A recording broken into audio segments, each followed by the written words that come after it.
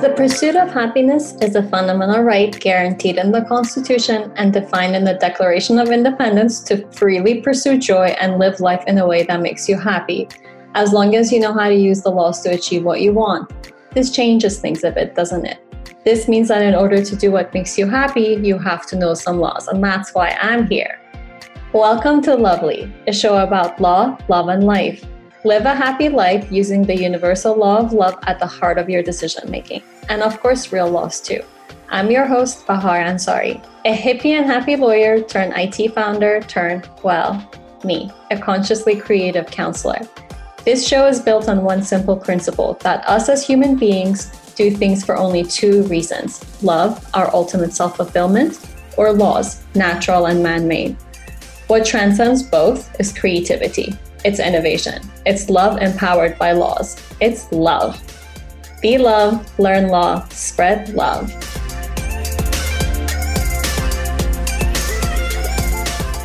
In this episode, we're going to talk about the freedom of choice. The freedom to make a choice is the real freedom and not the choice itself. We've all heard the word karma. Sometimes we attach a negative connotation to the word and use it to mean bad things will come back to you if you do bad things. I have a little bit of a problem with this statement because who's to say what's good and what's bad? According to Alan Watts, one of my favorite philosophers, karma literally means a reaction. In nature, there is a reaction for every action. For any action you set in motion, there is a reaction in the world around it. And before any action, there is a decision. There is a choice. Think of the game chess. You can choose which pieces to move. And that gives your opponent, the other player, multiple choices to make a move in response to that move. The movements they make is usually conditioned on the movement you make.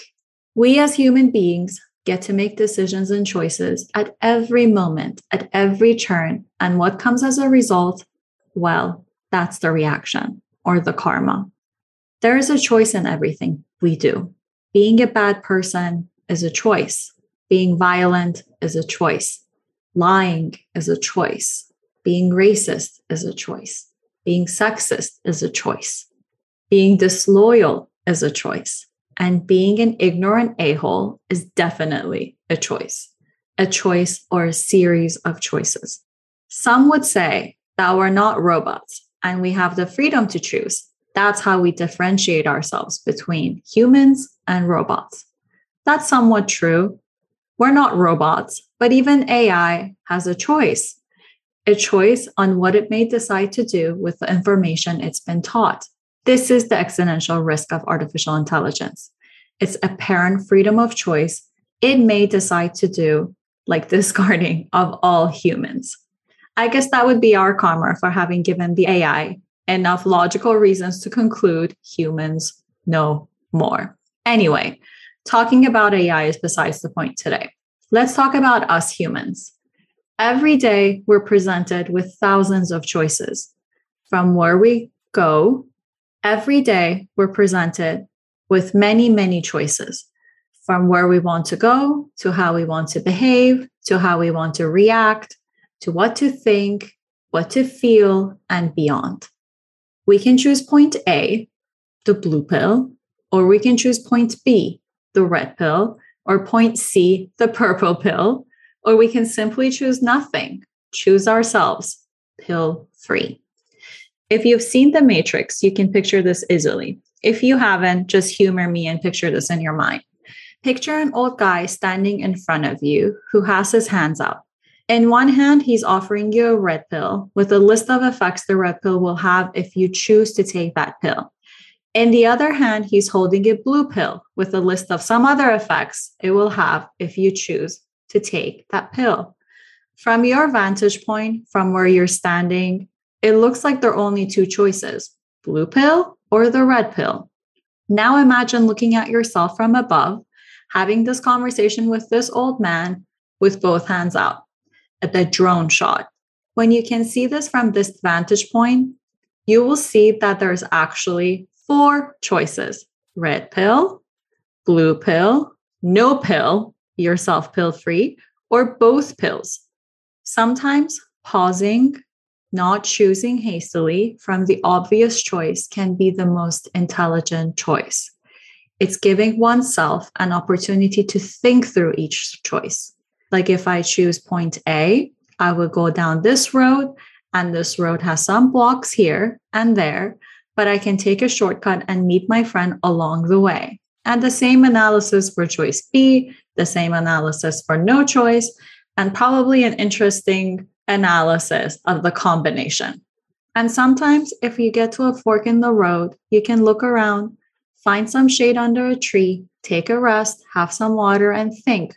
Draw a map, outline everything you know and can guess from what you can find. Ponder over what feels right to you. And most importantly, ask yourself if you're going to make that choice freely for you or for anyone else, or is it for any other reason? In our busy lives and society, we often forget that we're worthy of choices for ourselves. We often relay having to do something to not having a choice. But to do that thing, in our busy lives and society, we often forget that we're worthy of choices for ourselves. We often relay having to do something to not having a choice in it, but to do that thing. Like I often hear people say, I have to go to work because of my boss, or I have to go to school because of my parents, or 1,001 other reasons people feel they need to do something or they don't have a choice in it. But those are not having to do something. Those are choices. Having to do something that truly lacks the choice is when there is no human dignity or self-autonomy left in that situation.